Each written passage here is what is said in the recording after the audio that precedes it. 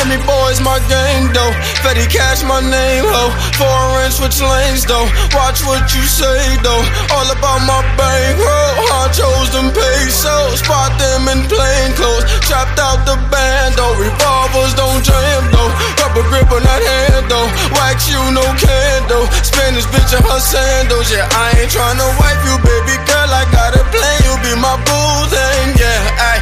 I be in the kitchen whipping two things. Yeah, look, I'm karate kicking like I'm Liu Kang. Yeah, look, every time she see me make her mood change. Yeah, look, she wanna get freaky, wanna do things. Yeah, ay. Creep up in her window like I'm Bruce Wayne. Yeah, your body like a foreign Roger Curry. Yeah, this ain't the A, I'm tryna get dirty. Yeah, like Master P, I'm bout it, I'm bout it. Yeah, come hop on and ride like you go hard, no days over. Pull away for that shit. Remy boys what I rap. Remy boys going hard for that beat. You got what happened? A nigga definitely got me. We was talking about finessing with one of them little. They put the ball down and they go under like each one of them, and you got to pick where the ball at. Mm-hmm. Nigga killed me. I was in Foot Locker. This was not like, I might have been like 15, 14 years. Man, I was really young. Man, I might have been older than that, but I don't know. It was my cousin with me and my guy Scoops, man. And this nigga was doing it in the Foot Locker, and you pick it. And I'm like, oh, okay. Picked it twice. And of course, this is all part of the shuck. There's another nigga in there with him. That nigga picked it. Oh, he didn't get it.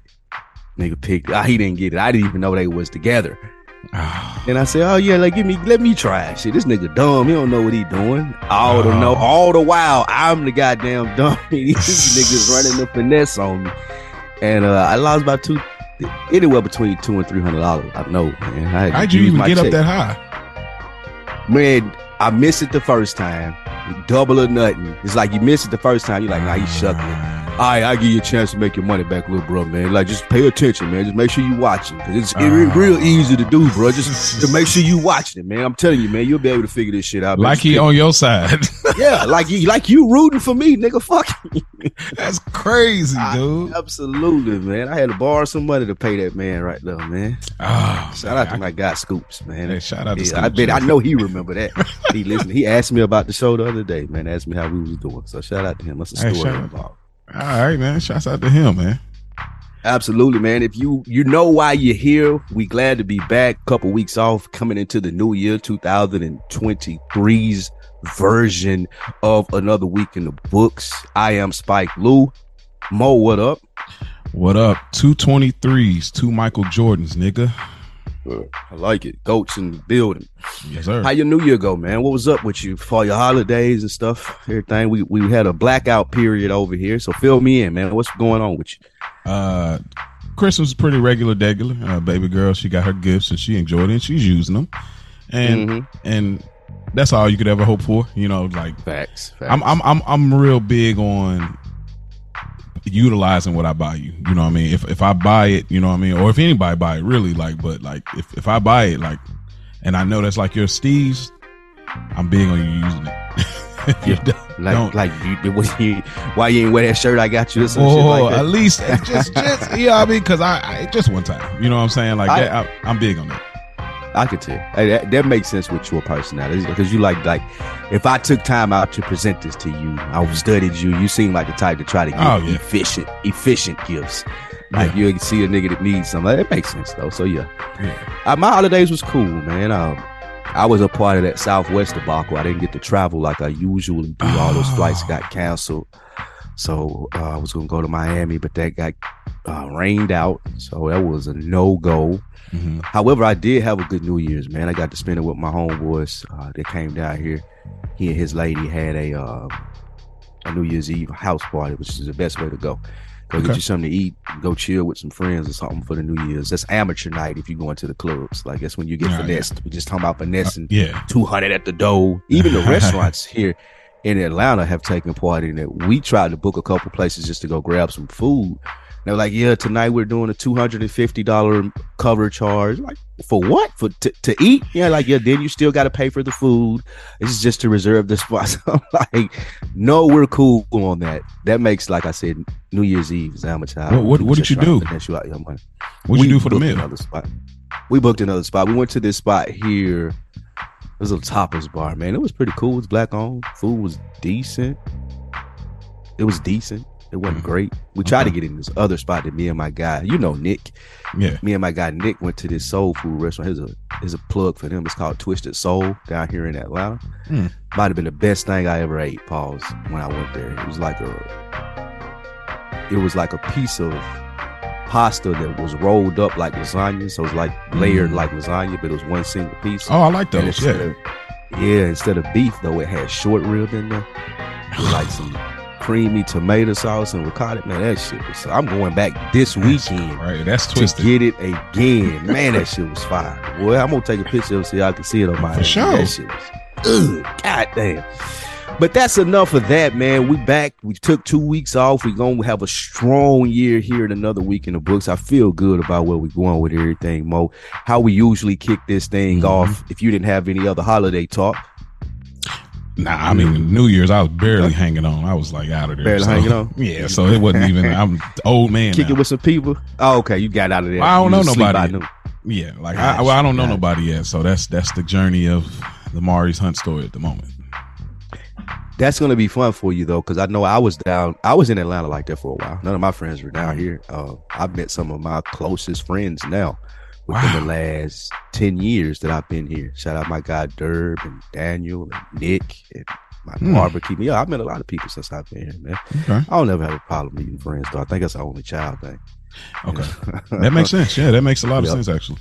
Okay. Absolutely. So let's kick this off deck questions. Of course, the On Deck TV podcast 2 has been on a hiatus. Shout out my guy Animal Brown. We will be back next Wednesday with brand new episodes, ready to fill you guys in on the Southern hip hop perspective for the year. The off deck segment of Another Week in the Books, though, is when Mo takes something from the On Deck TV podcast and he shoots it over to me so we can discuss it here at Another Week in the Books. Also, if you want to do the same, shoot us an email, awitb2022.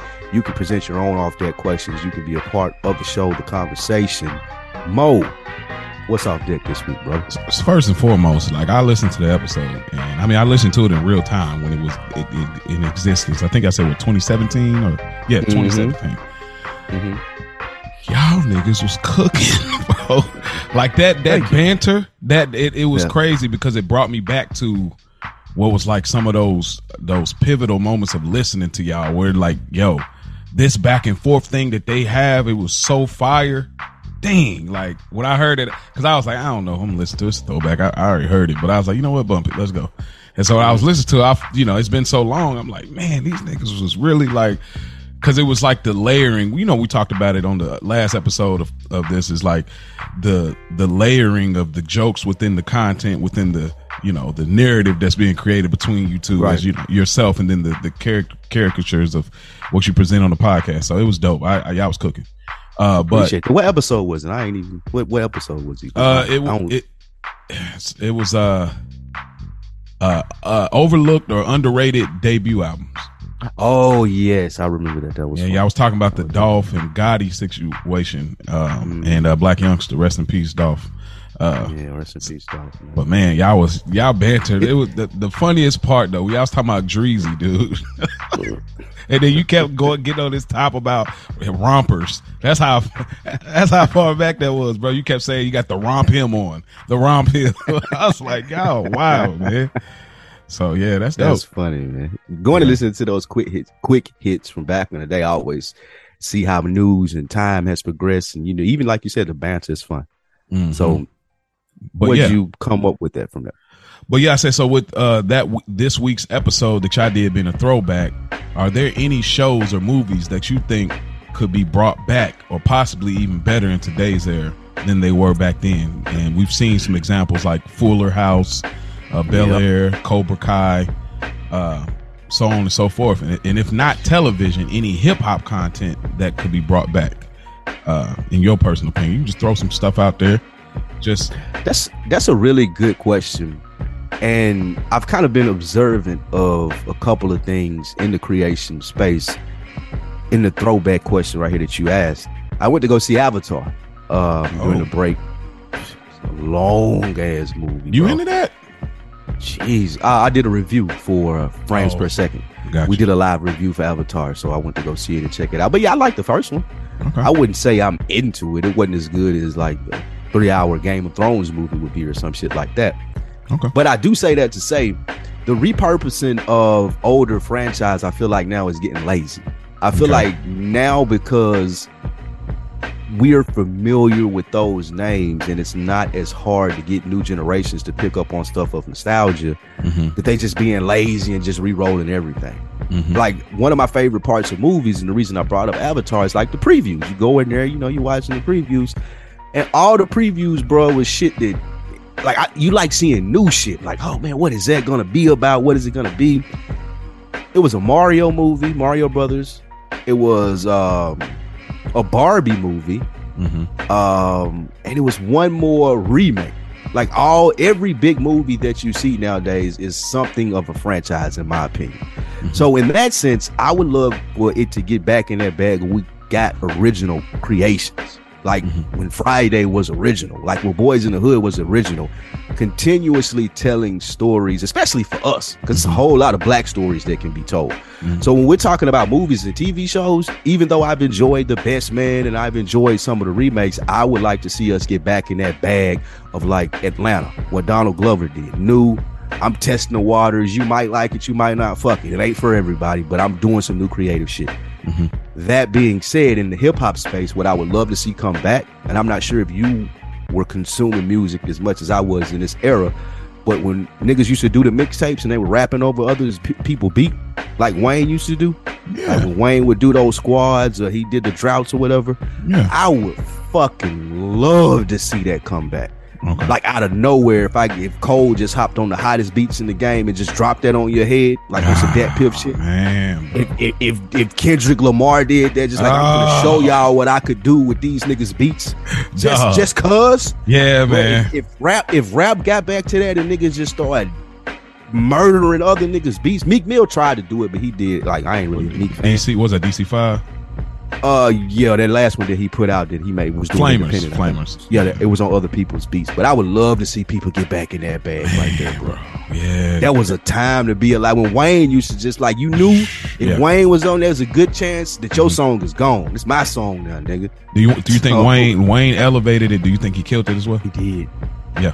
Possibly, bro. Possibly. Because nobody could do it better than he was doing that shit. Well, I think but I was going to say, what I mean, killed it as far as like he oversaturated it. Now it's not cool. Too much of it. Like when he started going from the droughts to the no ceilings and then the dedications and then those later dedication and no ceilings that he did after, like, you know, then I started like, okay, he's OD. Doing too much. You OD on it now, bro.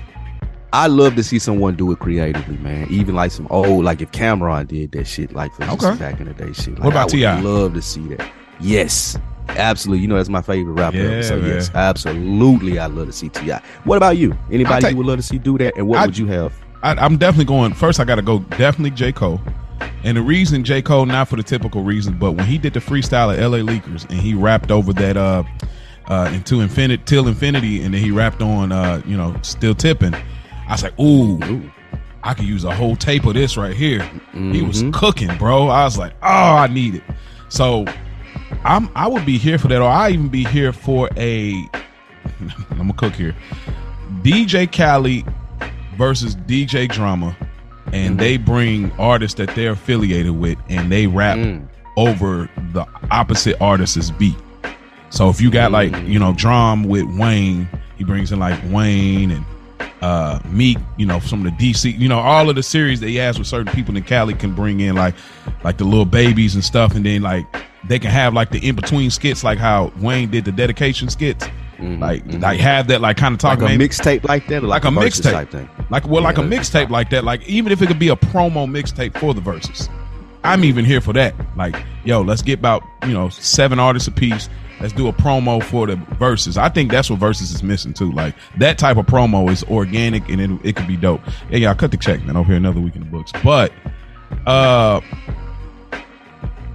do agree with you. Like I think things are oversaturated, even the music. Like when I heard, it's so many like somebody, I think it's what's his name? Moneybagg Yo, he lit like that Sunshine song. Like it's the Lil Flip song. Oh, okay. My sunshine, I call you. It's literally the same. They ain't even changing it, bro. Really?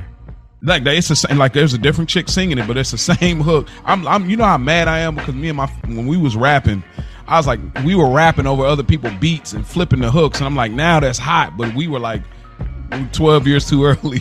And now, like, that's the norm. It's like it's the thing to do. That's the main thing. Hey, in music too. That's what they're doing. Like you said, flipping them R&B songs and reflipping the old. Very lazy. It's very lazy to me. It's like you want me to respect, what's already been established. You know what I'm saying? And most times it's a sample of another sample. I think it got a lot to do with our culture now too. Everybody wants shit so quickly, so people are scared to fail one. Because they feel like everybody's looking, but people are also scared to try new shit because they don't know if new shit will work. If I try and do this tested, proven thing, then it's a lot more likely that I'm going to be successful. So it's stifling us of our creativity, in my opinion. I think also, bro. I think honestly, the advancement of technology. I think the advancement of tech, and we can have that'll be an episode in itself. Technology, like the advancement of technology, has took the mystique out of life. To me. Tell me more. So not knowing what this country looks like, not knowing like to travel here and see what it looks like. You might get a postcard or you might see a commercial. Hey, you can get a trip now for the Bahamas and stuff. But like now it's like, bro, you can see all these different countries within a scroll of your timeline. Like you can get so connected to things across the world in a matter of 15 minutes of scrolling through your Instagram or pulling up YouTube or going and doing.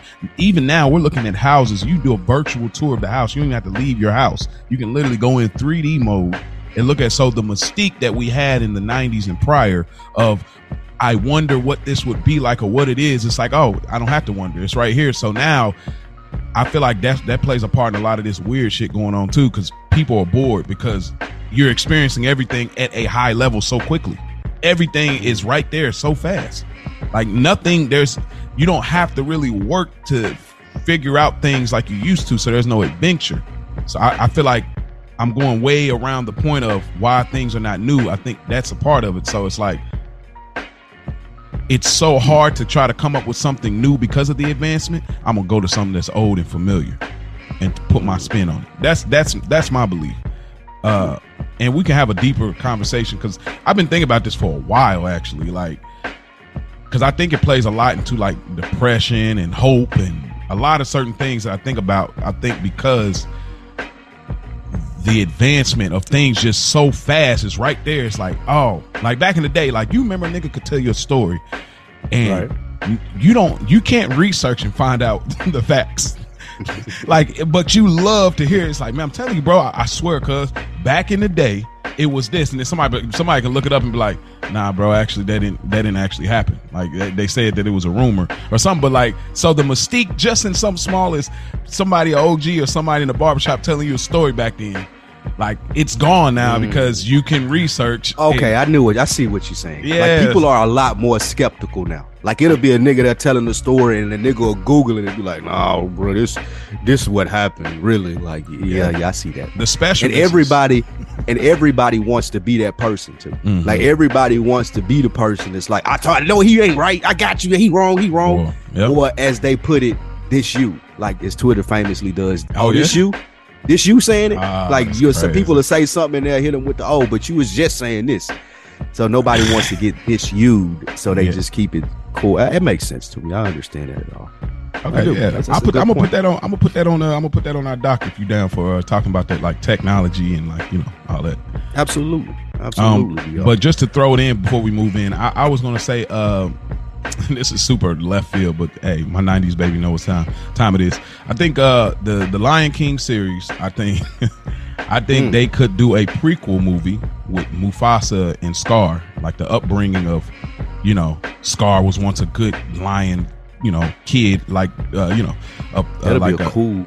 Yeah, Disney like Plus no, series, don't give me no real version. Give me the cartoon animated. Give me the classic Disney feel.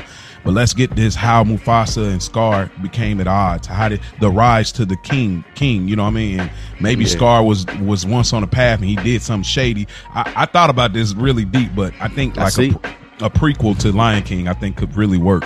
And watch, as soon as you 2 years from now, it's gonna be a prequel coming out. Is that your favorite? Is that your favorite Disney movie? Dang. Toy Story. It's gotta be. Toy Story is really say, up for me, there. it's either Lion King or Toy Story. That Toy Story is real good, bro. I was at the tail end of Disney, so I ain't really get to see. I wasn't really into it that much, but that Toy Story is fire. Man, even the undertone of it for adults is fire. Absolutely. Yeah. Absolutely. But that's just one. Yep. Over the holidays, did you consume any other content? Like, did you watch that Best Man series, anything like that? I didn't. That seemed like it's right up your alley. It is up my alley. I haven't yet. I still haven't. The premise is decent. Like they on vacation. I saw somebody put on Twitter. It shows how money doesn't solve successful Black people's problems. Because everybody there is kind of well off, but they're still dealing with shit. Mm-hmm. So it's a good perspective. I've only watched the first 2 episodes. I'm proud of you for doing that. Okay. Yeah, it's just okay. Because I know you wouldn't have. Never. I'm proud of you. Growth. I got a review coming up. That's all. I should have known. Never mind. I take that back. So he's on the job. He's on the job. But you're on the job now. You're part of another crew, and you got opportunity here. So, but I still give you growth, though. I still appreciate that. I definitely appreciate that. What'd you have coming in? How'd you come up with this topic? Our main discussion point is sensitivity this week. Yes. What was on your mind that made you come up with that? Do you mind if I get into my thoughts? Because that's kind of a part of the foundation of this. Okay. What's yours, brother? So sensitivity, I think we've alluded to this for a while, and it just kind of hit me. I was at work and I was like, man, I was thinking about, what can we speak on this week? And I kind of was pondering it. Now I'm on Instagram and I'm on, if you haven't already, go follow Good Earners, Good Earner Pod _Sopranos for your fix. I'm on that page. I'm following a few Soprano meme pages, and the scene that pops up is when Tony meets Noah, which is his daughter's boyfriend. One of my favorites. Oh yes. So he's going through, Tony goes through the whole thing of like, hey, basically Tony's trying to say, what's your ethnicity? And so he wasn't picking up on what he was saying. He said, okay, I'm Tony. I'm Italian. You. He was like, oh. You're. Yeah, so he's African American. So he's like charcoal baguette, Hasidic homeboy. So I even named the TikTok page Charcoal Baguette because of that. But anyway, so then I comment. I'm not really I'll comment most time. I might put some flames of like, man, that's hilarious. So I just put on there, man, this scene is still hilarious to me. Go about my business. Whatever. Still making posts. Next thing you know, I look randomly hours later, I'm tagged in something. Somebody says, what's funny about this? Black dude. Mind you, y'all, on this Instagram page, I have a black character as the profile picture. So if I'm black and I find this funny, what are you being sensitive about? Then I'm like, all right, whatever. I ain't gonna reply because I'm not gonna get in an argument. I've done that once, like on YouTube, and it was probably like, I'm gonna get on out of there. I leave it alone, whatever. I go on there again. I'm tagged again. Somebody else comes in there and says, hey, God loves us all equally. And then I think it was like a third person, but I don't even remember by that point. So I ended up taking my comment out of there because I was like, I'm not going to continue to be stuck in here. So this is what is built up this sensitivity thing, bro. That bothered you that they said that? It just why do you think you need to come in here in the comment section? I ain't even. It's one thing to get an opinion off or a hot take, or like where you coming in saying something, making a statement like it's law, bro. I'm just talking about this is hilarious, and I seen dude in some other people's comments, and I just was like, bro, how sensitive are you, bro? It's a TV show that came out in the 90s, my nigga. Like, why are you so butthurt about this joke? It's a joke, bro. Wait, so did you respond to him? No, because I didn't want to go back and forth online because I got better things to do. Really, honestly, I do, than to go back and forth to say, bro, relax. It's a joke. I get what you're saying. I do. Can I challenge you a little bit, though? Go for it. That's what this show is about. All right. Because I too, I have similar feelings that I used to be before therapy and growth, like what you're saying. What I found that helps me, though, is asking another question. Because maybe I don't understand what you're saying. So I want you to be really fucking clear with me before I get offended. And that helps me. Because most of the time, when you do ask another question and you put the spotlight on people and they know they sound like a fucking asshole, or they just misconstrue what you were saying, you can get to the bottom of it. You're like, oh, okay, we just misunderstood each other. That's why I asked you, did you respond to him? So while I understand what you're saying, he probably has no context of The Sopranos. That would have been my question. Like, first of all, have you seen this? Oh, you have, and you don't think this is funny? Because this is the running, you're talking about narratives throughout, like we were talking about on day.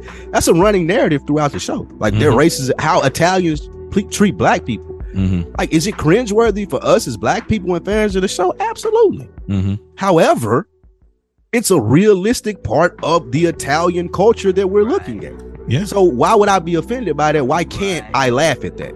I think that's some people's problem sometimes, how they're uncomfortable with us as black people because they don't never know what to say, what's offensive to us, or what we're going to be hypersensitive about. And one way to curtail that, I feel like, as black people, like, well, let me ask you something else. Since you said that, I got one more question for you.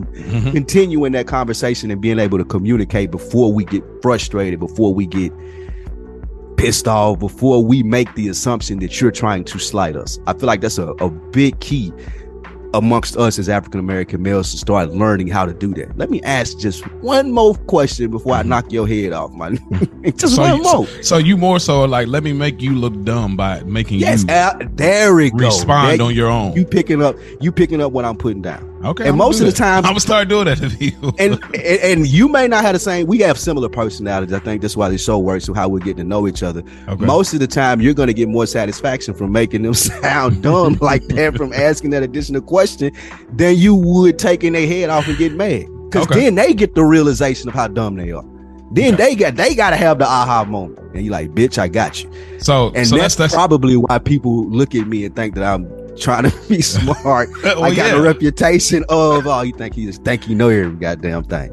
Right. I'm just asking questions, my nigga. So let's just play this out. So he says, what's funny about this? So I respond and say, have you ever seen this show before? You ever watched The Sopranos?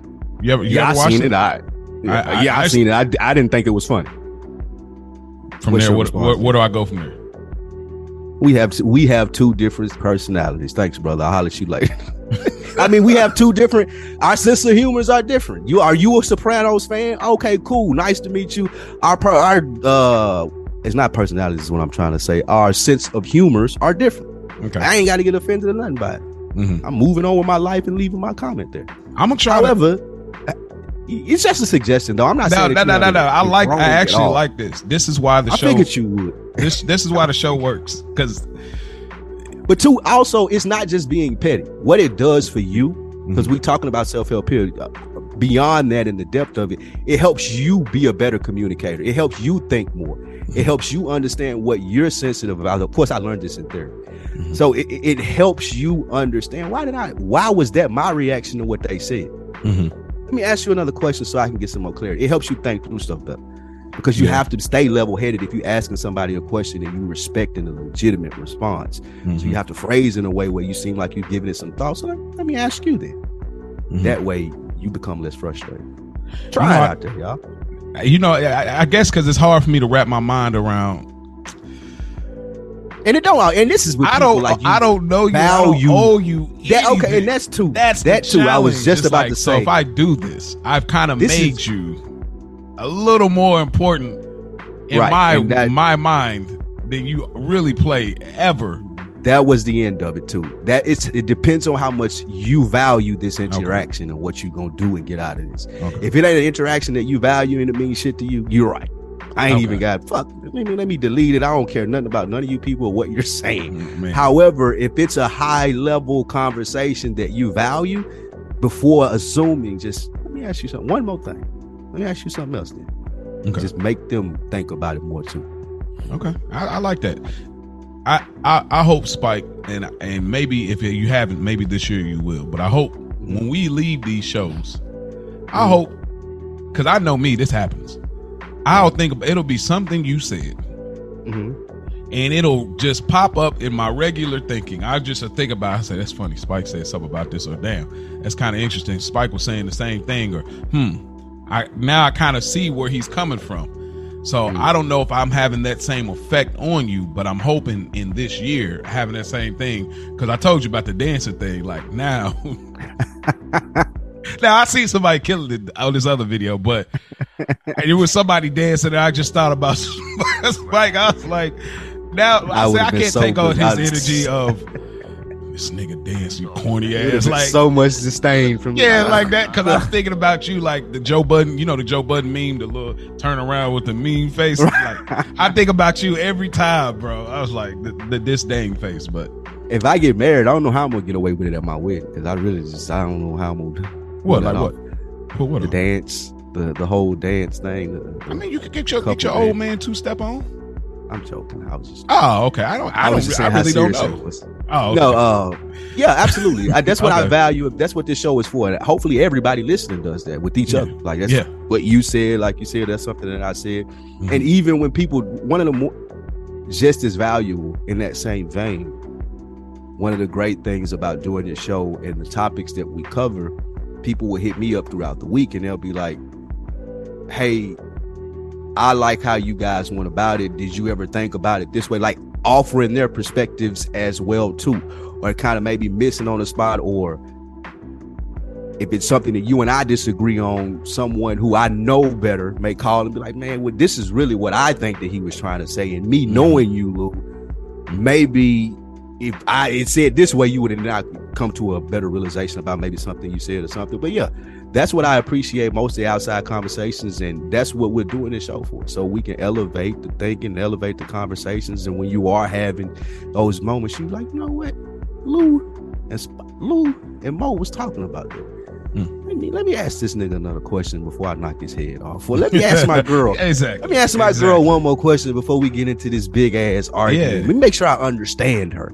So absolutely, man. I like it. To your point though, and the reason that I asked, I realized I didn't at first. I realized how sensitive I was within the last maybe a lot when I stopped drinking. Clearly within the last 3-4 years, I didn't realize that I was as sensitive till I started going to therapy and start, like I just said, asking additional questions and wondering why shit made me feel that way. But I'm a really sensitive person. But I internalize it though. Like it's like, oh, okay, I got you. It's like a check note for me. Okay, hold like on. It ain't like I'm not hold on. You about to cook. you. You about to cook. Yeah. Hold on. Hold on, bro. Because you about to. Because I feel like you about to go there. Hold on. Okay. Hold on. I did want to ask you something else before we get to that part. It's not that heavy. This is just your response. The other day, I wasn't gonna go into this topic. I was just gonna say that I was definitely sensitive. So you can go to the questions because I got one for you before we get deep into it. Okay. So one of my things that I was thinking about.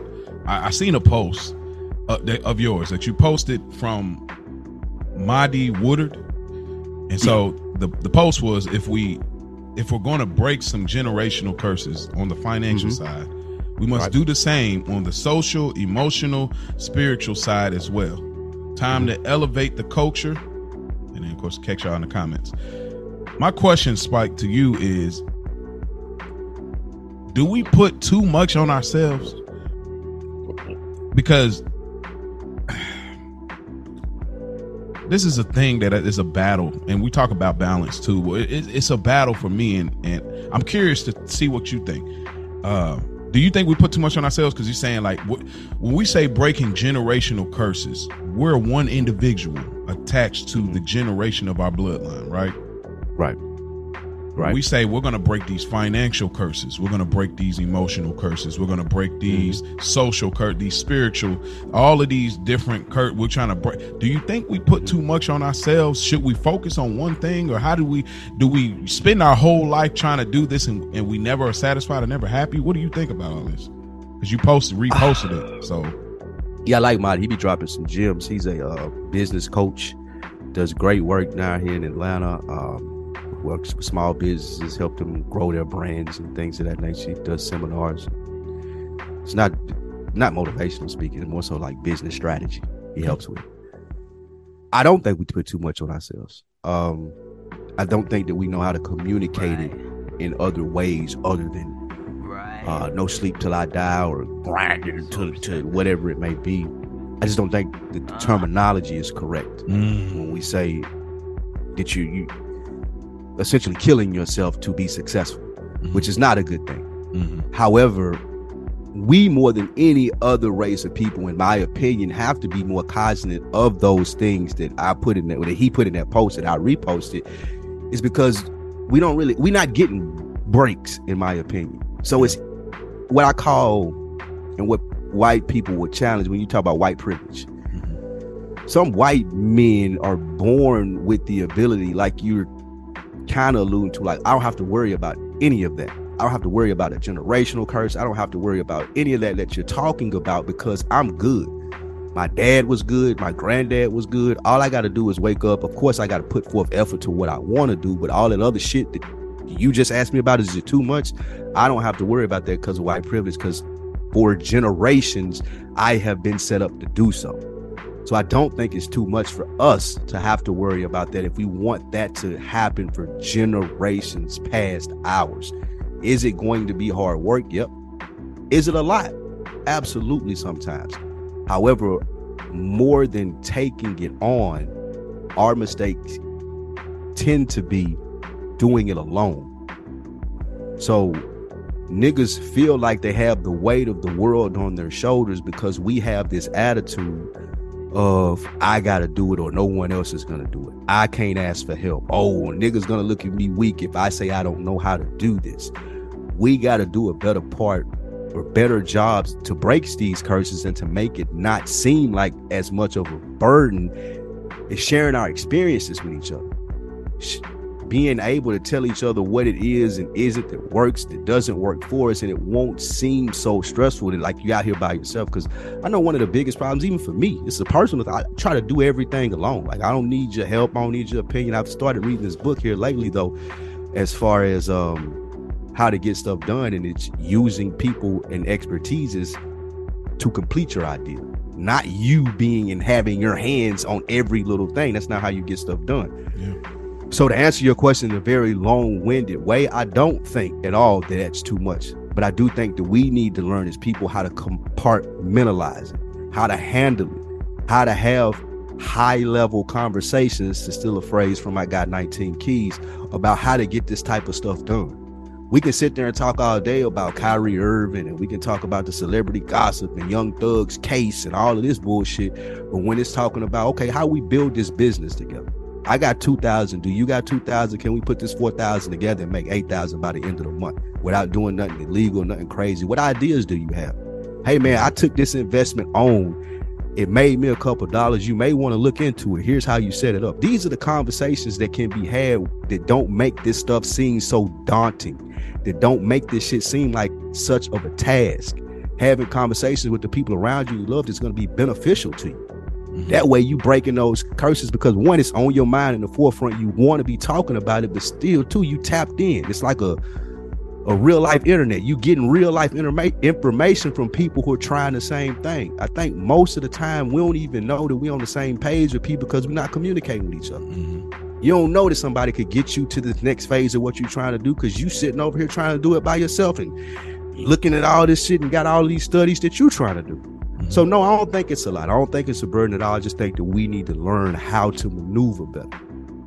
Very long-winded answer. Does that answer your question? It does answer the question. So you're saying it's not too much, it's too much for one person.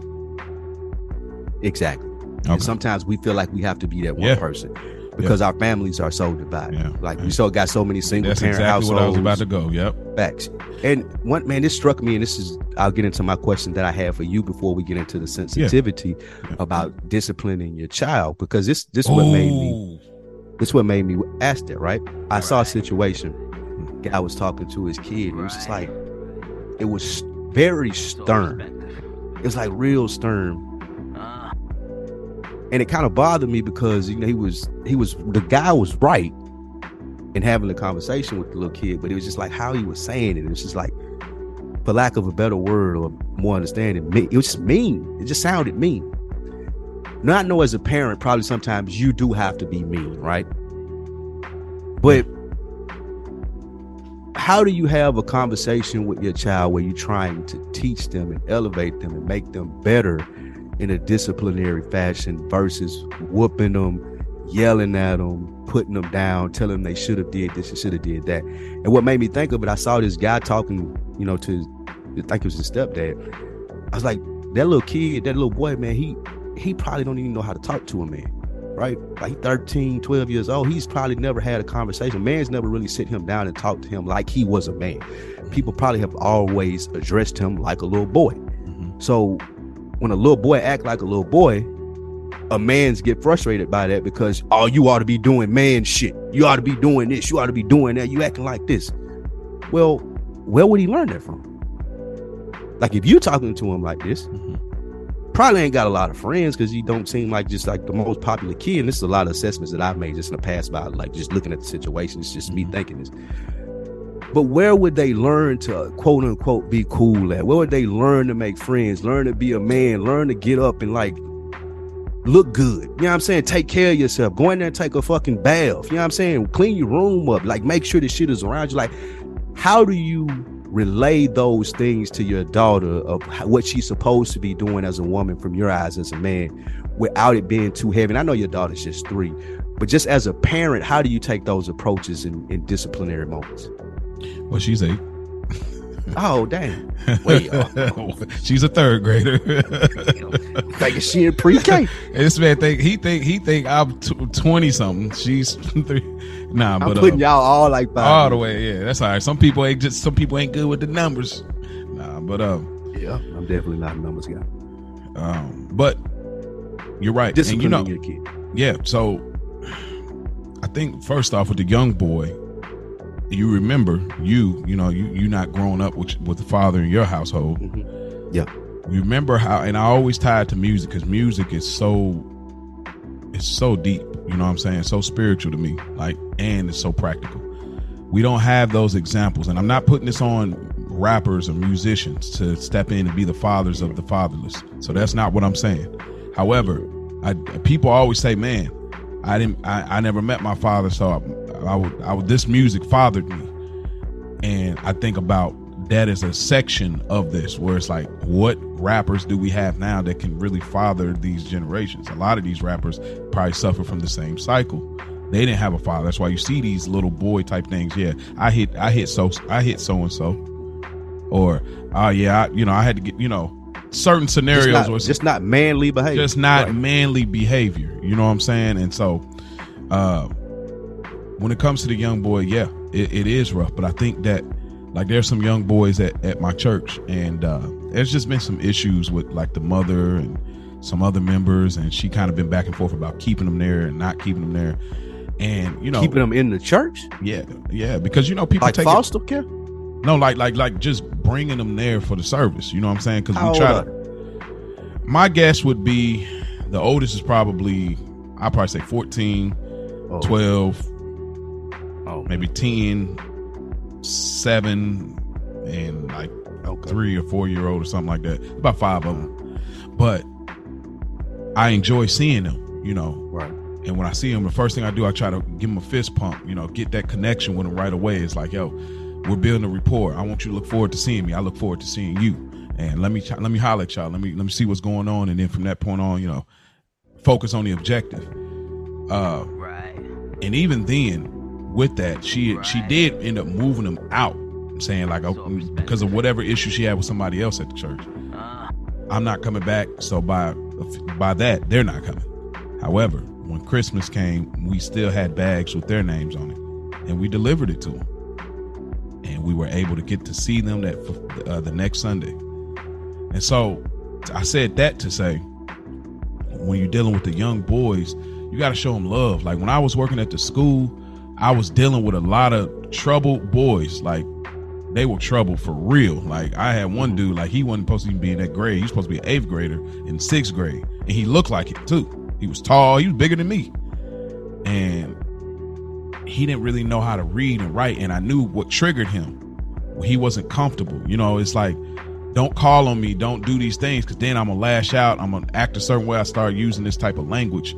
So I think that any of us men, and more specifically black men, when we're dealing with young boys, even if you find them like, yo, like, dang, they sagging, they cussing, they acting any kind of way, find a way. Like we talked about it before. You said find out their interests. So when it comes to disciplining my daughter, yeah, sometimes you're going to raise your voice, and she rarely gets, a whooping. Like that's not, you have to really have showed your ass today to get a whooping. Like it's very rare. Like, however, I can't, so you do whoop your child? Yeah, not often, but yeah, she get about like a couple licks, whack, whack. Interesting. Yep. And, so, but when it's not that, and it's like, okay, I'm raising my voice and like, hey, I'm trying to talk to her on an academic level, I'm going to paint the picture of how they're going to look at you. You're smarter. You're smarter than this. You know this. You know what they think? They're going to think, oh, you're not supposed to be here. Let me hold you back. I'm going to do that first. Let it marinate. Then. So how do you do that without hurting her feelings though? Like how do you do that without making her feel less than? Well, here's the thing. And okay. 2-part question. Mm-hmm. Do you worry about, because I saw you was about to go there, so I want to be specific. Mm-hmm. Do you not worry about hurting her feelings and her maintaining that resentment for a long time? Because I can still remember it. I'm 40. Mm-hmm. I can still remember some of the shit my mama said to me at 8, mm-hmm. 9, 10. Like that's how deep it cut. Mm-hmm. I'm sure you have some of the similar experiences. That's how we are. So do you take that into consideration during those moments, or are you just like too angry to even consider that? Like, give me a thought process of that. Boy, great question. I don't have really that with my mom. She's probably said some things, but I just kind of, it always came back down to, because whatever she said, it's always so, on our Soprano pod, we talk about in at the end.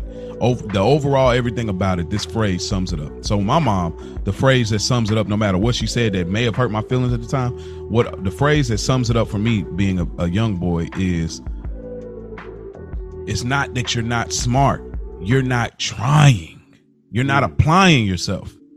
So no matter what she said, like, come on, like, I mean, we had flashcards, and after about 3 or 4 wrong, she goes to a room, gets a dresser, grab the belt, and sits back in front of me with the chair. It says, okay, now if you get this next one wrong, I'm not playing. Because she's a single mom with 3 kids, back to back to back. I ain't got time. I'm tired. So, did you know it though? Were you being lazy, or was like that's the part that I don't understand though? Okay, because as a parent, how do you know when, like, maybe, and I'm not trying to even be funny here, but maybe you have a learning disability. Mm-hmm. And I'm you're very intelligent, man. I'm just saying a scenario as to where you going to get a belt. How does that solve the problem? Did it make you get the answers right when she was sitting there in front of you with it? Yeah. So you weren't trying. She was right. She was right. Okay. Because she knows your personality. You're her kid. There's a thing. Okay, that makes sense. Because your kid came out of you. That's the underrated factor. Like, people think that it's not like you adopted this child and you had to figure out everything from score. No, your traits are in there as well as the mother's traits. You know some of the mother's traits, but there's some unidentified traits that she can only identify, reveal, and vice versa. So so with my child, I understand her lack of interest. So I'll see certain things and I know it's like, no, you smart enough. You just don't care about this. And then on the other side, her mother will see and say, she is smart and studious because she is. And when she gets in that bag of getting in that rhythm with her math, she got it. So you take in account those traits. You can't overlook those traits. It's not like you're starting from square zero. You see what I'm saying? Because it's genetic. Now, when you take the genetics away from it, then, okay, like, here's my traits, here's your traits. But then you say, okay, I don't know what this is. That's when you have to raise a flag and say, okay, we might have to look into, and we've had that even with our child. Like, okay, maybe we need to take a closer look here. Because she is something's not connecting here. However, see, I guess that's why I'm not a parent yet. I'm way too analytical, because for me, what would bother me more than them getting it right, in that sense, using your mom's thing for a scenario, like, why don't you care about this? Like, you do understand that this is beneficial to you. You should have, like, what would bother me more as a parent, and probably, again, why I overthink way too much to have had kids now, it's like, even if I went and got that belt and you got it right, now my question would be, okay, well, why the fuck weren't you trying when we sit here for 20 minutes and you was acting like you didn't know? Like, why are you disinterested in this? And you know what they're going to say? Talk to me about, I don't know. Because I used to say that. I don't know. That's what I used to do. And I never understood. Exactly. I never understood why I used to make my mom so mad until I got older. When motherfuckers hit me with, what the fuck you mean you don't know? Bro, that blows. Bro, I talked about articulating. Here's the thing. So look, here's the thing that I'm getting to with it, though. Looking back at it as a kid, now being this age and us talking about it, is not that I didn't know. I didn't feel comfortable saying it to my mom. Yeah. Because of the disciplinary facts. You know you will get your ass whooped if you say the wrong thing in asking that question. Like, if motherfucker asks you, your mom asks you, well, why did you do this? And you like, shit, because then give a good reason, you're going to get your ass whooped, probably. Yeah. So then you resort to the I don't know. And I guess my problem is, and what had me thinking about this, is that it plays, like, you start to do that later in life.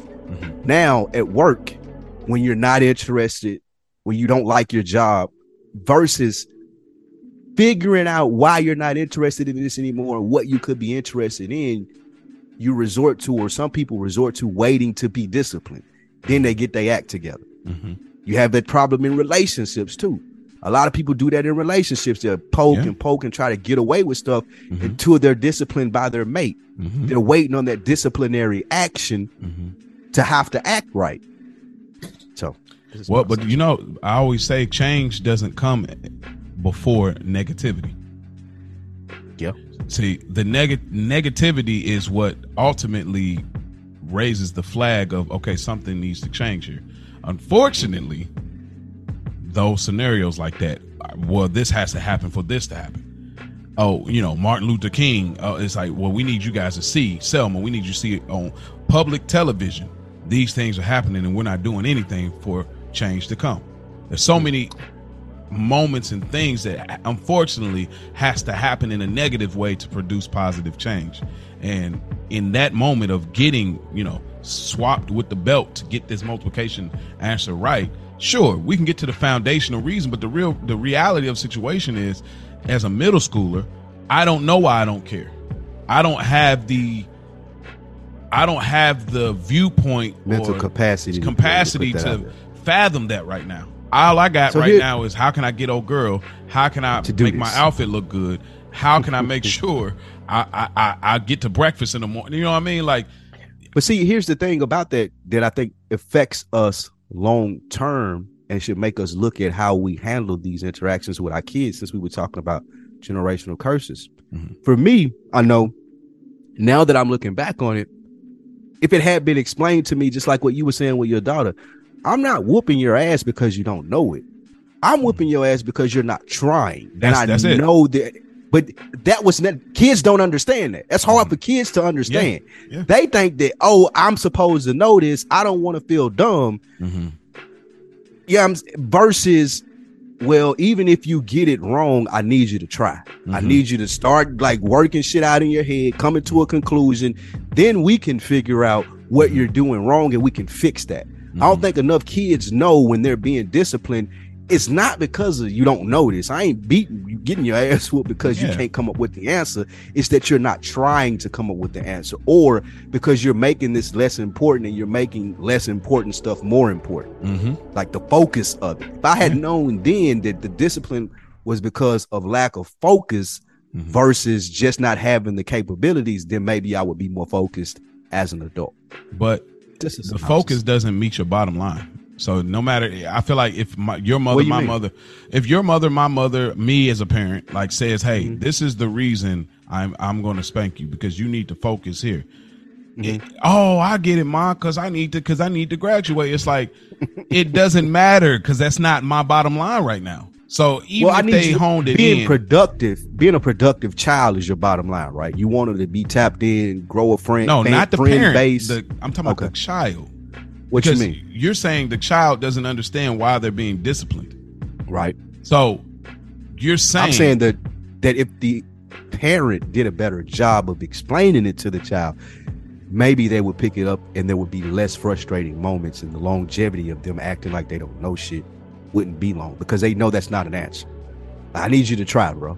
Like if someone like very simply had said that to me at 9, 10, 11, now I probably would have a lot different of a mindset when it comes to difficult tasks or things that are presented to you. Like sometimes I can just, fuck that. I'm not doing that. I know everything it's gonna take to get that done. Like, no, I'm not doing it. That's got something to do with childhood trauma and generational curses because we don't take the time out to explain, like, no, shit is hard. Like shit is going to be difficult. You need to try and figure this out. So, okay. All right. That's my opinion on that. Again, I don't have kids, so right. I don't. But I think you raised great questions, though, and I think that I look forward to if you so choose to, make that step. I so look forward to that process and us still linking and connecting and seeing how it goes. And that generation curses thing is real because the men in my father's side of the family, they all have been like very promiscuous, very infidelic. And I'm like the one. You're breaking that curse. I'm breaking that curse. So shout out to you, man. And so I've had conversations with my wife, and sometimes she'll think she's had times where she thought like I'm just saying it, but I'm like, it's really a thing though, because that monster that's inside of me, the same one I know that's in them, was like something just pulls them to go and step out and do these things or to operate this in marriage too. Like not just, you know what I mean? I know what's in me. However, I understand what the weight is, and I don't want to be that. You know what I'm saying? And we'll have another conversation on maybe generational curses or generational habits or something of that nature on another episode. I know I say that a lot, but that may be a thing as well. But yeah, so that's actively what I'm doing. But one last thing to do with the zeitgeist per se, as I put it, before we move into the sensitivity projects, but this is a good segue going right into it. One of your questions about sensitivity was, is society too sensitive? I want to piggyback that question off something that happened on Monday night with the football game. You not being a big sports fan, did you see, were you following the coverage of the guy that had went into cardiac arrest on the field? Yeah. What'd you think? Did you have any takeaways from it? It ain't mandatory. If you didn't, it's okay. I mean, I wasn't super invested because I'm not that much into sports. I know people have been back and forth about the idea of continue the game, stop the game. And I think that it's just a deeper thing on the capitalism as far as like, hey, we've already got agreed things that are so far down the line as far as promotions, ads, who's invested in these. It's so much more moving plays that I think that's why the lack of sensitivity was there. That's just my short take on why that wasn't there. Well, I feel like that it was oversensitive. And because I am one of those analytical thinkers, 100% played football from 7 to 18. I played for 11 years. I stopped playing because I felt like it was too dangerous. I knew I wasn't going to college. I knew I wouldn't and to make money, but I knew that I didn't have a professional career in front of me. I knew how I felt after I played football and football games after doing it for 11 years. So I made the decision to stop playing for my safety and health. So I say that to say, looking at that, I definitely feel sorry for them, have seen it happen in person before. But there is a conversation to be had, since this is the number one sport in America, about what's next. Mm-hmm. And what I saw happening around the situation that made me think about the sensitivity part was people were like Skip Bayless, for example. I'm not sure if you know who that is. He's a sportscaster for Fox News. I love it, the narrative. I don't know anything about sports. Tell me you don't watch sports, so you know. I know. But no, Skip Bayless. Skip put a tweet out, and it was maybe 5 minutes. The guy's still on the ground. He's still out there, but he was questioning, what do we do now? It's late in the season. This game can't be rescheduled. Like, this is going to affect the playoff race. And at the end of the tweet, he said it all seems so irrelevant now. Right. So he was showing and acknowledging that this had happened, but he was still posing the question of, what do we do next? Like, what's going to happen next? Mm-hmm. And that man is under fire. They're calling for his job. Like, never. That's what I wanted to get to, and I figured you may say that. Mm-hmm. That's what I'm talking about with the sensitive society. Yeah. I just felt like he didn't phrase it the way that people wanted to be phrased, but he wasn't being insensitive, right? So when you ask a society, when you ask in this question, and we can get into it, is society too sensitive or not sensitive enough? I think that we are way too sensitive nowadays. I agree. With between PC culture and wanting to cancel someone. Oh, is this you? With the this you shit that I mentioned on Twitter, we're way too sensitive nowadays to even have a proper conversation about some stuff. Even with this, like, yeah, it is a bad time to have the conversation about, all right, what's going to do next when this man might be dead on the field. However, it's not an ignorant question to pose for someone who's in that business, and that's his job. I don't have to feel the same way that you feel. I don't have to relay it that same way. I don't feel like that you can come at me for being like, oh, well, let me ask a barely relevant question to this situation. You say no. 5 minutes after he just got hit. Yes. He's not, we don't know if he's dead or alive. Right. And at the end of the tweet, he says, it all seems so irrelevant now, referencing the fact that everything that I just said doesn't matter. And we thought it did coming into this, but now there's a bigger picture. Shut your ass up. And please believe, man, I don't like Skip Bayless at all. I don't want to be. I know what you mean though. I know you always try to, weigh all the options and the factors. However, shut your ass up. Okay. Why do you feel the need to speak? This ain't your job. You tweeted this. Are you on camera right now? Is this your 9 to 5? You got your cup of coffee and your tailored suit, brother? No. Shut your ass up. Like, seriously, bro. You have no reason. I have to cater to the majority, because there are people that were thinking that. What is the need of you saying anything right now? Why do you need to? I'm analyzing the off situation. The clock. Yes, but that's part. I mean, come on. Twitter's part of their job now, so that ain't even a relevant argument. No, bro. I have to be analytical of everything. Be a human going on. For a second. That's what I'm saying. Be a human. But what if my human and your human ain't the same? Why are you offended that I'm less humane than you are? I'm not offended. I'm just. I ain't saying you. I'm speaking in general. Yeah. Why would that offend you? Because here's what happens when you take life. You take life and death is the strongest focal point of anything in this world. Living and dying. Right now, things are shaky for this brother. If he's alive or dead. You jumping out there saying that, and you know that you are a public figure. You had it coming, bro. You had it coming. Like, you want to do that, wait till your job comes and they're calling on you and somebody is actually asking you a question. You're stepping out here 5 minutes, brother ain't off the field, brother trying to see if he's even living. They're trying to get him back to life for 9 minutes of resuscitate, and you're feeling, that seems like not important. You're making it about you. Shut your ass up. Like, I get it. If you want to say whatever, that's fine. Freedom of speech. Say what you want to say. Understand you had it coming though. That's it. You think he should lose his job for it? I ain't gonna say he should lose his job, but I think they should do him like they do black celebrities, like Kevin Hart, and he should apologize. Put him on ice. He did the next day. Okay.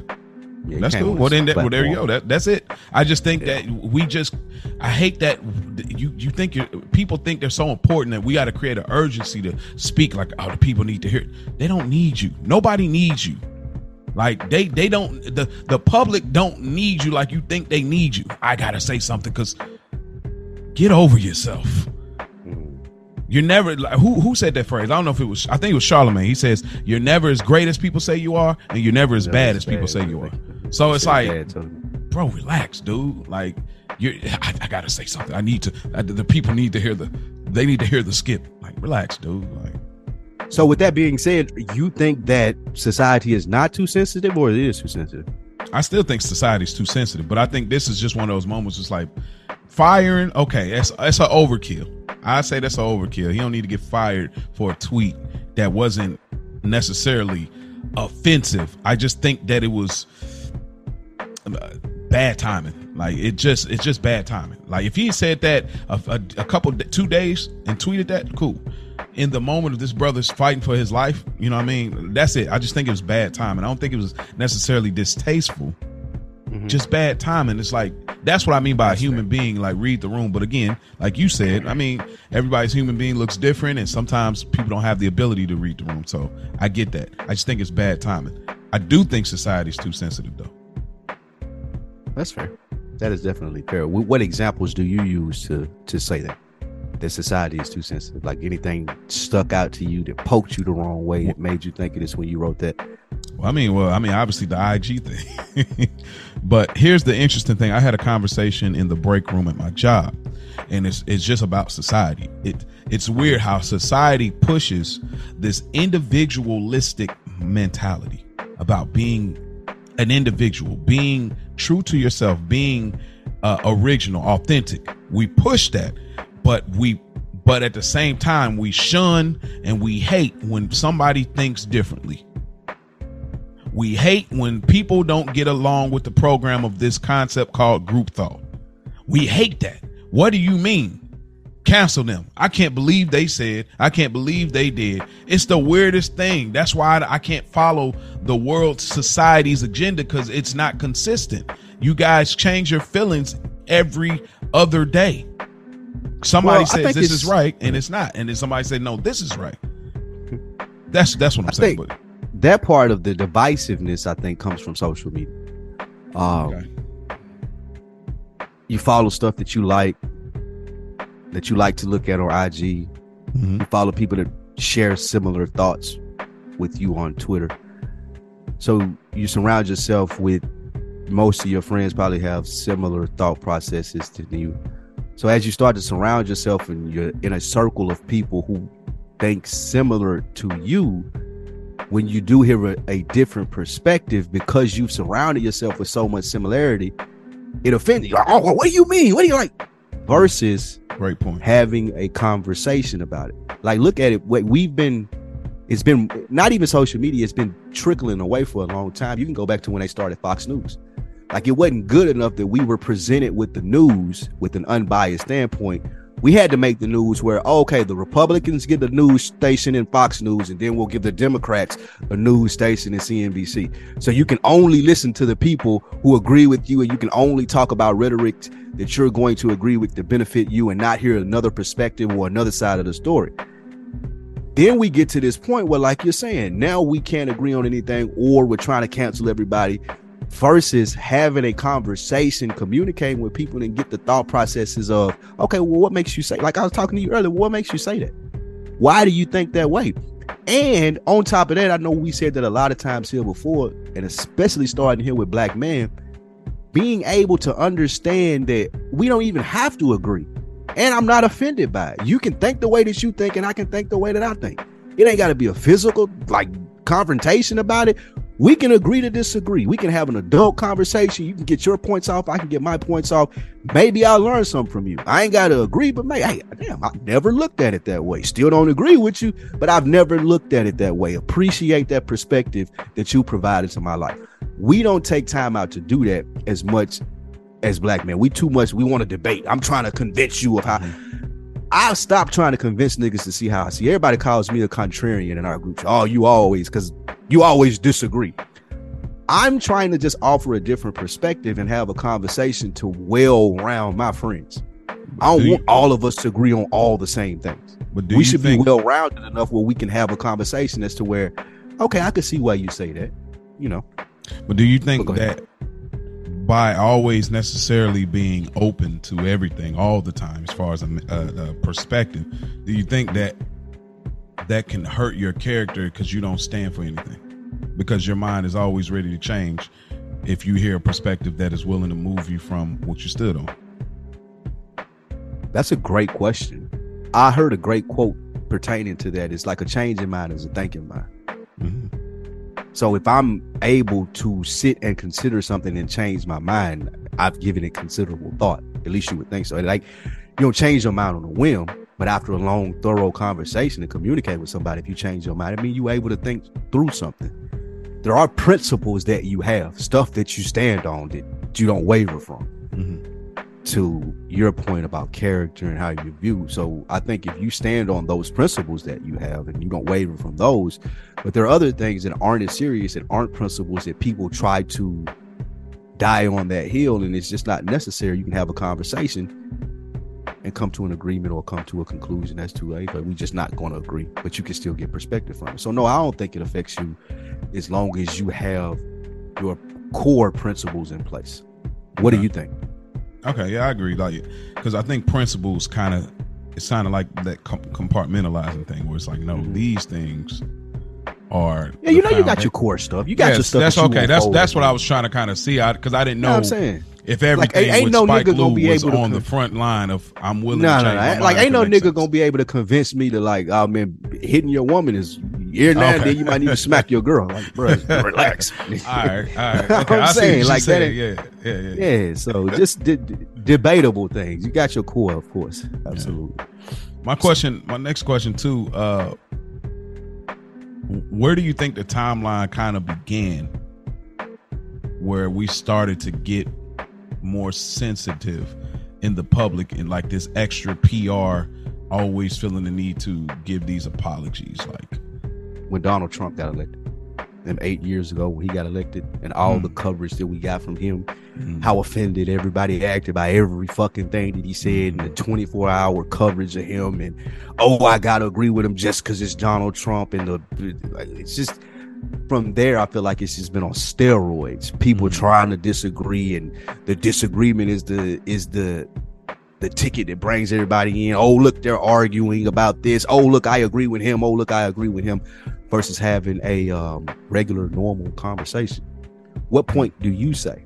Like, do you have a point on the timeline? I think that's where it probably hit the golden era of sensitivity. But I think it's gonna be a weird one. But I'll probably say the Kanye Taylor Swift.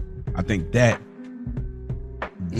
a good one. Yeah, I think we I don't have to go into it. We know that 2010 or 2009, wars and stuff. You think people overreacted to that? They definitely did. It's an award show, right? Because things didn't go how y'all planned it, or y'all didn't like the way he was like. He said it's the imagery of it, though. It's the imagery. It's the big because it's black, like black scary, man. drunk, It's the black King man. Kong, the King Kong. Recognizing I'm a proud monkey. Now, but like, yeah, the scary black man with all this weird haircut that's drunk with the Hennessy comes up here and he tries to correct this America's, sensation doll, up and comer, Taylor Swift. And, he said, I sorry, I'm gonna let you finish in a minute. But Beyonce had one of the best, videos, albums of all time, one of the two. But nonetheless, he wasn't. So do you think that trickles down? Like, do you think that white people see that and treat you differently in corporate America? Especially like combining with Will Smith, there's this aggressive black, like, well, I better be careful. He might come up and smack me if I say something. Like, do you find that you've been like, because you work with white people? Like, I do work with white people. I'm the only black in office. And you've mentioned before about like one of the guys having questionable commentary that you had to check him on. It was slightly racist, no? It was. So do you think that events like that Kanye West stuff, because that's why that event, I do see why people overreact because it does look crazy. I get it for this like little innocent white girl. And ain't nobody innocent though. That's the problem. Like, ain't nobody innocent. Y'all think she's marketed as that. Exactly. There we go. PR. That's nobody's so marketed as that. Come on, brothers, sisters, man. All have seen it come short of the glory of God, brothers and sisters. Come on, it's now. Easy. It's easy when that happens to continue a false narrative about black men. Bro. Yeah, that's what my problem with it was. It's easy for a false narrative to be presented when you see Will Smith go smack Chris Rock at an award show. They like. They're animals. Man, I wish we was potting then, because boy, I had a lot to say about that, boy. Yeah, we might have to revisit that. I had a lot to say. People was like dogging them, and I did not feel the same way as a husband. But you know what, man? We can talk about it a little bit, because I talked about it on I think it's the Mike Salone, or one of the we talked about it with the Dead End guys. I'm the same way as you, bro. Like, especially knowing the history of it. Like, Chris Rock had previous history with Jada Pinkett before where he's offended her. And yeah, as a man, just like, not even as, I'm not a husband, but even as a man, it's in a relationship, like, bro, if you love your significant other, you have a problem with me too. Yeah, like, I can't sit here and be like, baby, it's overacting, baby, relax. No, I'm gonna go smack the shit out of Chris Rock. Like, because if you gotta happen. Because if you clowning, this is not your stand up bit, bro. This is not stand up. This is, what is this? The Oscars? This is the Oscars. You're here to give out awards for those that act. All right. Let me ask you this: would it be more acceptable had he thrown a warning shot? Had he been like, "Hey, man, that's my wife, bro. Move on." Like, you think people would have digested it better? To the public. If he could do it again. Chris Rock seemed like one of those niggas that be like, "Oh, he getting mad. Let me throw one more in there. Then you can go smack him." But in the sense of always just that joke. Again, I still get it too, though. Like, here's the risk you run, though. You ain't got to go home with my wife. But here's the risk that you run too. Yeah. Let's just say he went on stage and grabbed the mic out of his hand, moved to the side, and said, "Hey, bro, listen." Like, the whole show paused. Maybe they went to commercial. Yeah. And he talked to him, and he be like, "Hey, yo, bro, keep my wife's name out your fucking mouth." Right. I mean it. That's it. That's the end of it. And then commercial comes back. I run the risk of Chris Rock now turning that into a bit. Smacking. Then I'm gonna beat the shit out of him. That's the nigga, so I think that nigga finna see the bottom of these Tom Fords at this award show. That's what he finna get. And that's why I think that's the possibility. It's like, nah, I can't run the risk of you spinning the block. You know what I'm saying, on this joke. No, I get it. I wouldn't. I'm not sure, especially in the moment, if I would be mature enough to be like, "Hey, man, that's my wife," and try to verbally squash the situation. Like, to me, what he did was acceptable. Like, bro, like, you run the risk. Like, you don't offend another man's woman. Like, I was taught that in my, like, we talk about family. Like, you don't do that, bro. Nah, that's way out of pocket. That's not your place. You don't talk about somebody's kids, and you don't talk about they significant other, bro. Kids, like, their mama, they kids, mama, or wife. None of that, bro. Yeah, like, it's no, just men. So, but yeah, I was. Well, then, okay, I guess we agree on that. It was definitely on the same page there. Yeah, and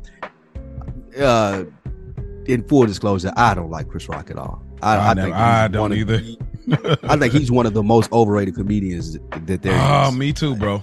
Oh, man. Like, I feel like he does black comedy that white people want to see. That's a fact. Like, I think that he's a white black comic. Like, I joke about black stuff that's funny to white people. I don't think that he really relates to black people. Bro, I said, okay, so I guess, see, the layers are here, because I feel exactly the same way. I was just like, it's even weird when he makes jokes about black people. It even feels like it's a white person. Like, his shit, it's like catering to a group full of white people. Yep. Yeah, like you on some Paul Mooney type. I don't know, like you on something else, bro. But rest in peace, Paul Mooney. But yeah, I never liked Chris Rock. I mean, I did like him when he did that movie. I thought that was probably the blackest thing he did, like Head of State. But outside of that, it was just that was good. But there was another movie that was funny that he had. Like, I think that he was playing a comedian or something. That was pretty good. I can't remember that though. It was I mean, he was in Pootie Tang. He was cool in there. That was the worst movie I've ever seen. Easy. Well, it's not meant to be good. Yeah, that's what I was not in on the joke. No, it's the black Austin Powers or whatever. Like, that's what they were going for. Like, it's a terrible movie, but I couldn't believe it was that bad, bro. But the funniest part though, I ain't even a fan of it. But like when they said this is Pootie Tang's new song. And this was the fake song. The fake song was the funniest part. Like, bro, they say, oh my God. Anyway, this ain't a podcast. That's right up there. That's right up there with Atlanta and the Invisible Car. Yep. That shit was brilliant. Oh. The Invisible Car was fucking amazing, bro. I don't know how they did that. I don't know how they did it, bro. But man, that was great, man. Yeah, that was man. Great. Black creative. But so do you think that black men are too sensitive? Let's get into that before we get out of here. Where'd you come up with that? Yeah, I do think black men are too sensitive. Yeah, I do.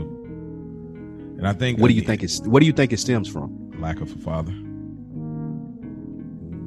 We're taking on the emotions of our mother a lot of times, grandmothers, aunts, the women that are in there, and we take on their strength, but we also take on I feel like we take on the emotions of it, and we see what upsets them, and and then when they break it down and why they're upset, and then now those issues they have become your issues. Now I'm upset because my mama would react this way. She told me it was wrong. Now it's wrong to me too. Or now I don't like it. And I'm not going to do it a full justice. I'm sure you can probably elaborate a little more than I can, but I think that the lack of father figure, lack of man in there is what makes that. I think I seen some comedian clip on Instagram where he's like, yeah, these OGs, they be talking about these niggas these days be being like this and they be sassy and sus. It's like, man, because nigga, we was raised by women, bro. Like, what do you think this comes from? We was in the kitchen with them. We was trying to figure stuff out. When we wanted to holler at girls, we had to talk to our mamas. Like when we wanted to do these things. So it's like, this is what that generation comes from, bro. You know what I mean? The lack of father in there to kind of teach that and help you not be so sensitive. Seeing your father not being so sensitive helps you not be so sensitive. And I was a sensitive kid. Well, you hit the nail on the head. I've had this conversation before, and it brings everything full circle, going even back to what I asked you about the discipline. The lack of a father in the household, like you said, most men, we don't know how to conduct ourselves because you didn't see a man conducting himself full time. I'm talking about, like you said, a full-time daddy in the house. And what made me wonder, and why I asked you that, and I think you made an awesome point right there. In my relationship a long time ago, my girl pointed out to me, you are that. This ain't, I can't put it a good way, but I can explain it once I say it. But like, how, like what you were just saying, how sometimes it's like that you want to go back and forth, like with your girl, because you know you right. Yeah. You know what I'm saying? You know that you right. Yeah. But that can be taken as sassy sometimes. Oh yeah. And I had to understand, because I didn't grow up with men. Men don't do that, or shouldn't be doing it. That's not how we communicate. Mm-hmm. Men and women communicate different. But since there is a lack of a father presence in the house, a manly presence, for us not to see that, because we seen our moms and aunties and cousins and stuff going back and forth with each other, you now, and I know I was victim to this, we now fall victim to, I have to be right in the conversation so I can be sassy and snappy and go back. Not sassy, that's feminine, but snappy. Like snappy, going back and forth with your woman. I didn't realize how unmasculine that was until my girl pointed it out to me. Like I felt like what we was talking about with being right and asking another question, I felt like I was doing that. But what I had come to realize and understand is, like, men don't communicate like that, or shouldn't be communicating like that with a woman, especially with each other. You see men having these little snazzy, snappy, back and forth conversations now. And you absolutely hit a fucking home run when you said that. And it's what made me question about the discipline. I was looking at that little boy, and now I'm thinking about this and what you just said. We don't ever learn how to truly communicate with one another, especially early on when it's someone that we respect. Like, we're communicating with our friends as children, or black men that grew up without fathers in the household. So there's a different type of rhetoric and language and just everything that you use versus you talking to an older black man with presence in your life that you respect. He's going to teach you, because he is a man, how to talk to him. And because that person wasn't in the household for the majority of us, you're absolutely right. We have a generation of sensitive ass black men that don't know how to communicate, not even just with our women, but with each other. Like I saw this clip of this dude, Niggas with Mics, random ass podcast clip that I saw on IG, and the nigga was like, so you expect me to pay for everything, take you out on dates, be spontaneous, be fun, and take care of all the bills? Yes, nigga, you're a man, right? Like if you're dating a woman, wait, let me finish. Let me nail my point though. If you're dating a woman that you don't want to do those things for, I'm not speaking to capability, I'm saying won't. If you're capable to do that and you don't want to, then you're with the wrong woman. Like, cause to me, that's the bare minimum. A man is a provider. If I was able to provide and just pay all the bills and you good, that works. Cause one, no real woman would let you do that. She gonna make sure y'all, like, if you doing all that, then I'm paying for the trip. So I'm paying for your, like, you fresh everything in the closet. I done went out and shopped out, like, because you have provided her with a safe space to be able to take care of and make a home. So I wouldn't have a problem at all if the capability was there to pay for everything, to be spontaneous, to buy gifts, to take you out on dates. That's my responsibility as a man. I'm supposed to make you feel like that, quote, excuse my language, that bitch. Right? So that's what the expectation was. And because we don't have that dominant male presence as much in the life, we think that that's not required. Like that's going above and beyond when you're just talking about the basic shit of being a man. But we never we don't learn that from anywhere. And you was even finna debate me on this. So tell me but I'm still about that. But I see what you're saying as far as the snappiness there. Yeah. However, those men that are like that, I don't think that is so much snappy as it is. We're in a generation now where you're not doing your part. So now I got to reconsider the part that I'm doing on the providing end. And we see that more and more. They want all these things. However, on your end, you're not holding up your end. When I ask you to make me a sandwich, you look at me crazy. What? We make your own sandwich. I think that's a part of it, though. No, that's. But we talk. My requirements.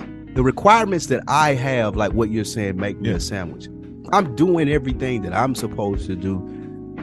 I don't even think that you're going to have to ask for a sandwich to be made. The sandwich is going to be made, right? So if you're not getting the things that you are expecting and you're doing everything that you think you're supposed to be doing, then a communication problem is a communication problem, right?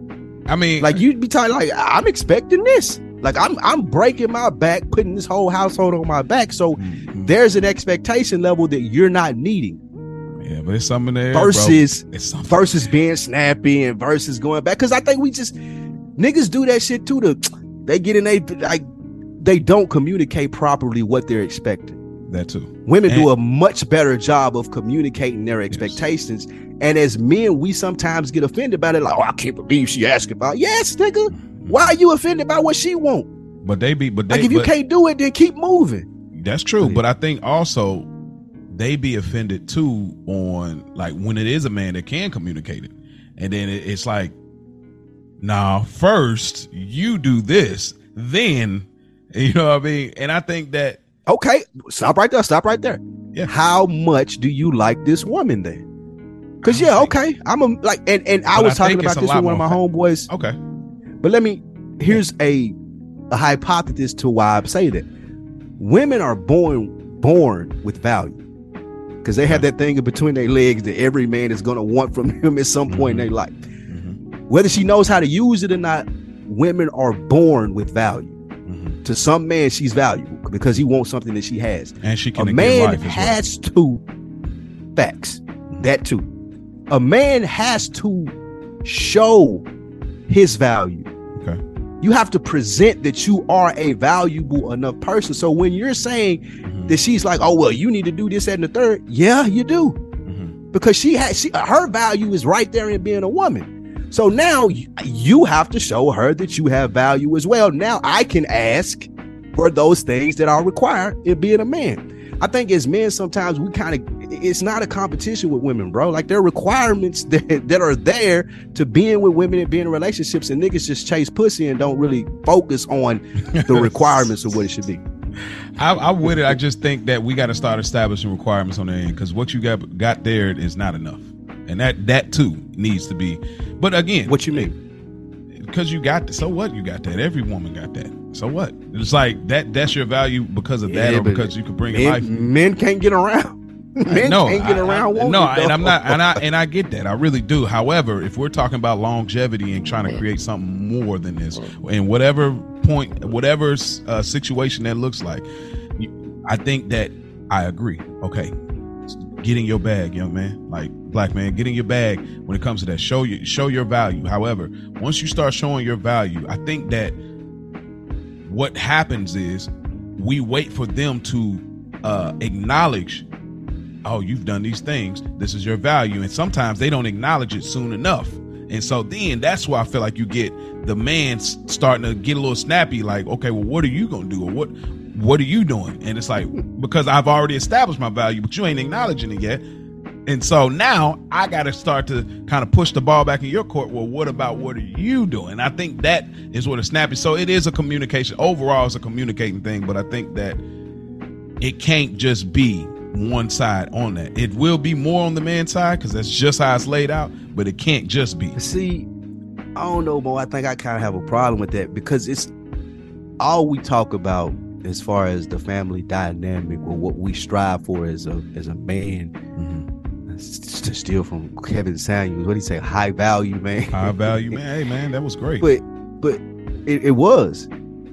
But what you're saying isn't high value to me, and let me tell you what I mean, and I'll give you a chance to rebut this. Okay.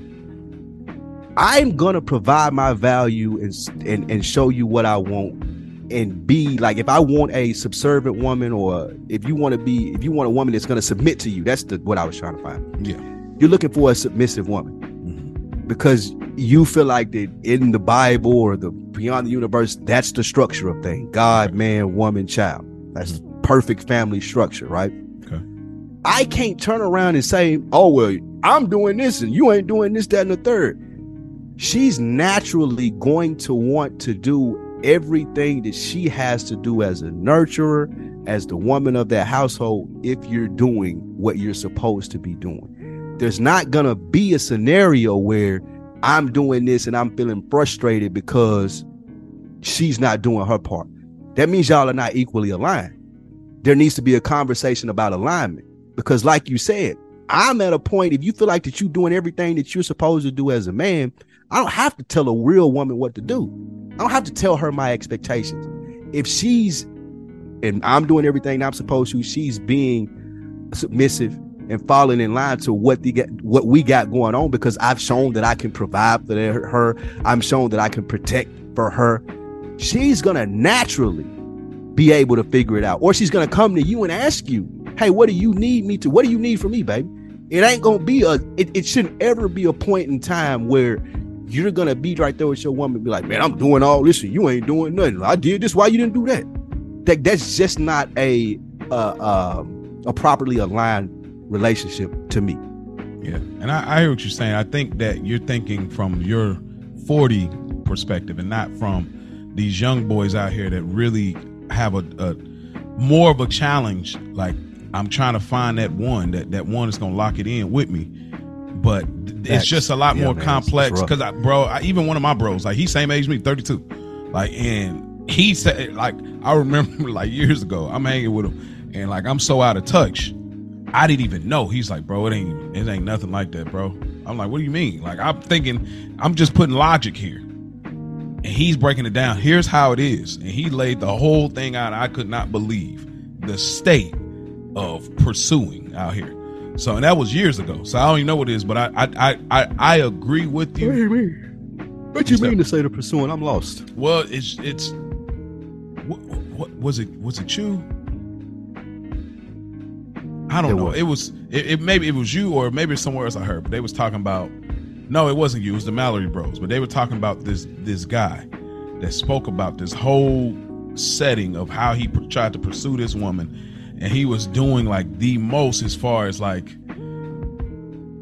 you know, I liked the picture, but then I didn't like this picture. I left a comment here, or I went, you know, just doing the like new age, like I don't want to come off like I'm thirsty, but I'm, you know, like the whole thing. And then like the woman's like, oh, you know, you're thirsty because you DM me just saying I like on some, you liked my story type deal, or like it's just a weird area of the generation not recognizing like, yo, this is the courting phase of how. Yes, like it's okay. Like it's like I always feel like it's all right for a nigga to DM you and say, hey, I liked your story, and it's not thirsty. He ain't trying to like. I see what you say. I just feel like it's okay to be liked out here. Like I think they just. That's a whole nother story, but I see what you're saying. I think that goes to what? Learning how to the proper approach too.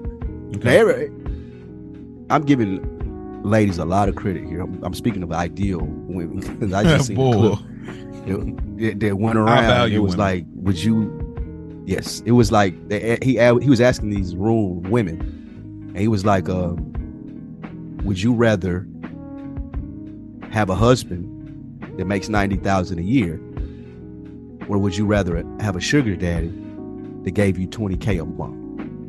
8 women in the room. How many of them do you think said husband? They were all like the age that you're speaking of too, like the Instagram, oh, you thirsty age. Like, so how many do you think?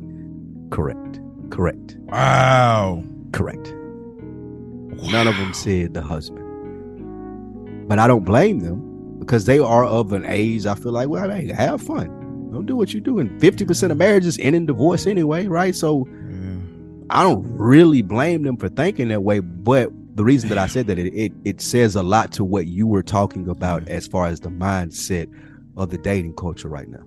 Like, I don't think people really looking like to do that no more. I think we, and I've been thinking about this for a long time, and we'll chop it up off air, but I think that it'd be necessary to get a black woman on here.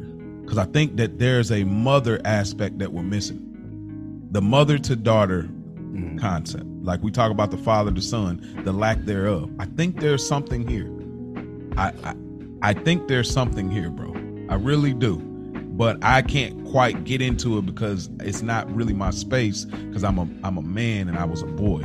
But damn, they choosing the bag over the boy. That's crazy. Well, it makes sense, right? I get it. I mean, so if we're talking about, if we go back to how we were raised and a man not being there, the natural mind state of a single parent mother is what? Get this money. I got to get this money. So what's she teaching her daughter? She ain't teaching her daughter, man, go get you a high value man. Some man that make 90,000 and got good. Like she teaching, like, get that bag. I had to get that bag. Yeah. So, but again, I'm not a woman. You're right. It would be better perspective from a young woman on here that would give us that. So that was a good conversation there, man. No, I can't believe you just had that conversation. Man, that's crazy. There is hope. I don't do that relationship. There is hope. Yes. Prayer works. Man, I hope people enjoyed that, man. That's funny. That was dope. I think you took a good stand. Funny. Yeah. So my homework for you this week, Spike Lou. I haven't even finished this, but I thought that if you're interested, you may not be. I know this whole Tory Meg thing or whatever. We know he was sentenced. Yeah. DJ Academics, he was one of the people that was actively covering it, and he's pretty good about it. We know that. If people don't respect him or like him or whatever, he's pretty good at his coverage. But he has this. He had a good appearance on the Joe Budden podcast. Yeah, bro. Like he's elevated, bro. I told you, like, he was a person I never thought I'd listen to his podcast, and he has this lady on there, young lady on there. I can't remember her name, but I think she was even in the court case. She was covering the case. And she's from Texas, just like Meg. She even almost sound like her a little bit. And her stance, and kind of like, because she was questioned about her getting paper blog. Yeah, like her paperwork, like, but she's like, no, I just wrote everything from hand. They couldn't believe she wrote it word for word. But anyway, I think it's an interesting standpoint. I feel like you're into journalism. I think it could be something interesting, just from that standpoint. If not, then I mean, it'll be what it be. But I think it's something. That's his podcast, all right? Yeah, it's on Spotify. Spotify. It's video and only on Spotify, right? Only on Spotify though. Yeah. That's interesting. Maybe like Joe Rogan. Yes, Spotify. All right, I'll check that out. I need some new podcasts to listen to. Mine is going to be simpler. Another note about the homework to the. I've been blowing people's mind with your homework suggestion on that YouTube page. With the theory, the conspiracy, well, not conspiracy theory, but the movie theory. Oh, not yeah, the one that Axiom. you showed. Yeah. Not the one that you showed, but the one about Old Dog. Yeah. I brought that up in New Year's Eve, man, and people was just like were blown the fuck away. Like, what? Well, how did this? Where's the video? Let me see it. So that was pretty dope. But I shared it with my barber. That nigga was he loved shit like that. He was like locked in. Send it to me, man. I need to look at that again. I'm finna watch. I'm finna watch Menace to Society again. So yeah, that was really dope, man. People were really receptive to that. That's fine. Good job with that. Thank you. Absolutely. Sir. For me, homework's really simple this week. Do you like jazz? Yeah. You ever listen to jazz music? Absolutely. Oh man, this may backfire. You may have heard this. In a sentimental mood. Sentimental mood. Have you heard that? In a sentimental mood? Oh, no. I don't know. Oh, okay. Perfect. That's what it's called, In a Sentimental Mood? I'm suggesting that song, want to know what you think, what it says to you. There are no lyrics or anything like that. If you've seen Love Jones, it's the song that's played in Love Jones. I am one of those scenes. What is going on? This is R&B Lou over here, man. What's up? What happened? It's not R&B. It's jazz. This is there is a specific. This is foundational. Jazz. This is good. Foundation. Really, really good jazz. This is easily one of my top 10 favorite songs out of any genre. 100%. I listen to this at least once a week just to get my mind right. I want to know what it says to you. But In a Sentimental Mood, Duke Ellington and John Coltrane. Wow. You can find it on YouTube. It's really popular. It's gonna be everywhere. Yeah. And if you want, where I first heard it was in Love Jones, the movie.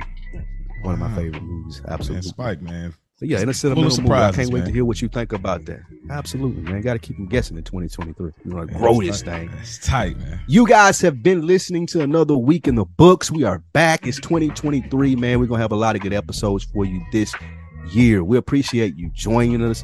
Tune in every Friday. Mo and I are going to chop up some good game, have great conversations, elevate the communication that we're having as black men. Mo, you want to give them anything before we get out of here? Yes, sir. If y'all haven't already, man, it was the episode was put out yesterday, man. But go check out the other podcast, man. Good Earners reviewing The Sopranos. Me and Spike reviewing The Sopranos. The pilot episodes came out. It's on YouTube as well as Spotify, Apple, Anchor, and so many more of your podcast platforms. And also, you can go follow Another Week in the Books on IG. I'm trying to get into the meme game here, kind of tying a little Friday references. And also, y'all can go check out the Good Earners one. It's Good Earner Pod _Sopranos. It's all will be in the description. If y'all Soprano fan, man, y'all gonna get these funny fixes, man. Go check out the TikTok, Charcoal Baguette. That's where you really get more videos, because for whatever reason, IG people are not connected as much with the videos. So I put more videos on the TikTok, so y'all can check that out, man. Perfect, man. Yeah, we're definitely getting that in. Thank you guys for joining us, consuming the content that we've taken the time out to create. I am Spike Lou. We out.